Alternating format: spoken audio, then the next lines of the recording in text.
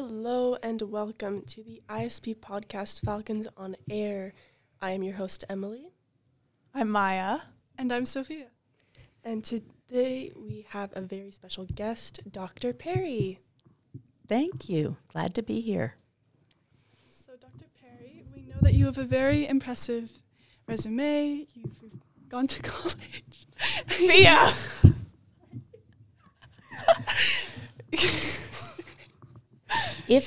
If you need to re-edit things, my suggestion is to just keep going and jump back to the start of the sentence. Yes. And we can, I'm imagining this can be edited later, right? Yes. Okay, yes. good. All right. We're not live on into the mic. We're not babe. live on the air. All is No. good. So, we know that you have a very impressive resume, and we were wondering if you could tell us a little bit about your English PhD, what you studied in college, and how you chose to pursue it. Okay. So I wound up in the PhD program because I'd gone to graduate school for a Master of Fine Arts in fiction writing because I like to make things up. I like to make things, but I also like to make things up. So fiction writing it was, and towards the end of that program, I discovered it had existed. The word text and textile have the same origin in texere, the Latin word for to weave. And English is full of all kinds of connections between text, textile, women's work, the construction of femininity, and there are all of these myths in the Western classical tradition, but there are also all of these figures of speech in English, like you weave a tangled web, or it's something as a complete fabrication, or a tissue of lies. And then there's stories like Arachne and Ariadne and Philomela and Penelope. And you can look through classical mythology, you can look through fairy tales, Sleeping Beauty, Rumpelstiltskin. There are a lot of moments where spinning, weaving, knitting, sewing, those kinds are identified as women's work, and they are also connected with deception and femininity. So I got interested in this and thought I want to do more with it. And there were some interesting scholars in the graduate program where I was at the time, and I thought, well, I suppose I could get a PhD. And so, the MFA is itself a terminal degree. So to continue on, I just had to take the Master's Comprehensive Exam for English Literature. And if I passed that, I could be admitted into the PhD as if I had a regular Master of Arts in Literature and not just, the wacky fiction writing thing. So I wound up in the PhD program, and I continued to look at text and textile while knitting things, while making things, mostly knitting at that point, but I had done like weaving and sewing when I was younger. And so that continued in my private life as a way of distracting myself from graduate school work. But then in grad school, I wound up looking particularly at the work of the novelist Virginia Woolf. And so I was looking at textile as material, method, and metaphor in Virginia Woolf's fiction. So looking at where she talks about women and textiles. So there's Mrs. Dalloway mending a skirt. There's Mrs. Ramsay knitting a sock. There's the moment where in A Room of One's Own where she talks about fiction is a web attached ever so lightly, perhaps, but attached to life at its corners. And so she keeps using these metaphors and these connections, and then began looking at could I think about weaving and mending and textile work as a method of writing for her, and then also as a metaphor, and what could it stand for? And that led me deep into all kinds of post-structuralist French feminist theorists and things like that, which I use in my everyday life all the time. No, I actually use them in conversations with people like my mother, who's a visual artist. And so, right now she's working on a piece that has to do with, it's called Words Matter. And so it is about the materiality of language. but we got talking about the idea of matter and the connection with mater, Latin mother, matrix, which is Latin for womb. And so you can think of all of those interesting intersections. And then we were laughing about Freud and what Freud has to say about women and about weaving and about women's, and that the idea of weaving pubic hair as a way to cover women's essential lack, and that so that women, Dora's fascination with her reticule had to do with this idea of weaving and women's, utter lack, and our upset about the fact that we are lacking in that way. So anyhow, my mother, who is 88, almost 89, and still a working artist, and so I have these wonderful, enlightening, crazy conversations with her about projects and theory and stuff. So that's a long-winded way of talking about stuff I did with my PhD.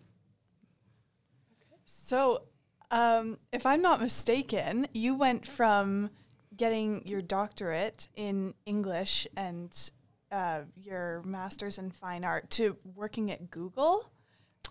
Well, a little roundabout ways of doing it. First, I did that. Then I actually worked in community organizing for a while in my neighborhood in Pittsburgh. We had made one move for my career when we'd moved from Pittsburgh out to Iowa for me to teach at the college level. We made the next move for my husband's career. He was interested in urban community organizing. There wasn't a whole lot of that in small-town Iowa, so we moved back to Pittsburgh, and we've done a lot of that kind of tag team back and forth where one of us is more the parent at home and the other person is pursuing a career next step.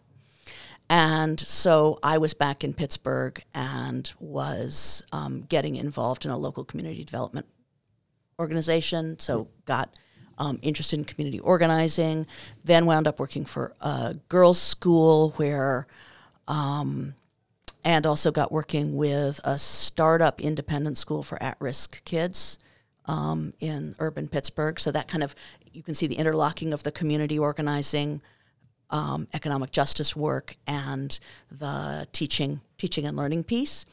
And one of the things that I could do to help them was to help them develop a technology plan for this startup school. And partly because I'm a curious person and I crashed my computer a whole lot because I was trying to do things that it wouldn't do yet. And so got good at explaining how you might use a computer in the humanities and teaching. So as a humanist, I could help fellow humanists find ways to use this tool in the classroom. So I began doing that kind of work, and then kind of accidentally on purpose discovered programming. And it's like, oh, this is fun. I thought this was, and I'm sorry to stereotype here, but that this was the realm of young men with poor social skills living in their parents' basement, and doing brilliant things with ones and zeros that didn't have much application in real life. And that, it was fine if you were into video games and, and robotics maybe, but it wasn't for me. And suddenly I discovered that there were all these artists who were using programming coming out of MIT, making these tools. So I began playing with that, began teaching students how, through Scratch or through this programming language called Processing out of MIT, they could use programming to make art. And then along came the possibility of Google was advertising, looking for computer science teachers from middle school and high school from across the country to teach in a pilot summer camp program.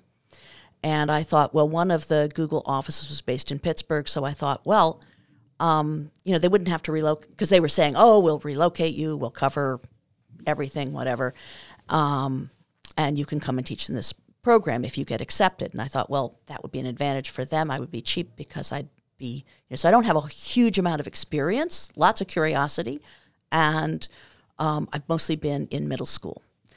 And yeah, I put in the application and then kind of forgot about it. Nothing happens. Couple months later, It's spring break, and I'm sitting on my sofa, and my phone rings, and I pick it up, and hi, this is Patty from Google. Okay, cue wide open mouth, hand gestures to hush kids and family in the background because it's spring break and it's chaos. And it turns out that they did have an opening. They were looking for someone who could spend 5 weeks in Cambridge, Massachusetts as sort of a second teacher to a lead teacher for this summer program. The idea was to take kids who were rising ninth graders who had strong math and science skills but little exposure to computer science and plunge them into a really rich environment full of computer science discovery and sort of help them imagine what the field might be like and also imagine themselves into the pipeline for that. And so, so I spent an amazing summer working for Google. The following summer, I wound up being the person who acted as the liaison between the teachers so I got to help hire the teachers for the program, help be their supervisor, and also sort of translate teachers' expectations to Google and translate Google's expectations to teachers because they're very different. The startup high-tech world and how they expect people to operate, and U.S., generally speaking, public school, high-performing high schools have very different cultures in terms of when it's okay to show initiative, when it isn't. Do you have to ask first before you do something? What things do you need to ask about? What things, so people had very different kinds of expectations. And so I was busy translating cultures back and forth between them and getting exposed to incredible teachers, all right? So, because if you call up and say, hi, this is Liz, I'm calling from Google, particularly in the early 2010s, 2011, 2012, people stop everything and listen and are interested in helping out. And so, so I got to work inside different Google offices across the country, helping with this summer program, which the first iteration was 5 weeks, the second iteration was 3 weeks. Then another year we did an online version of it. So the relationship continued over time.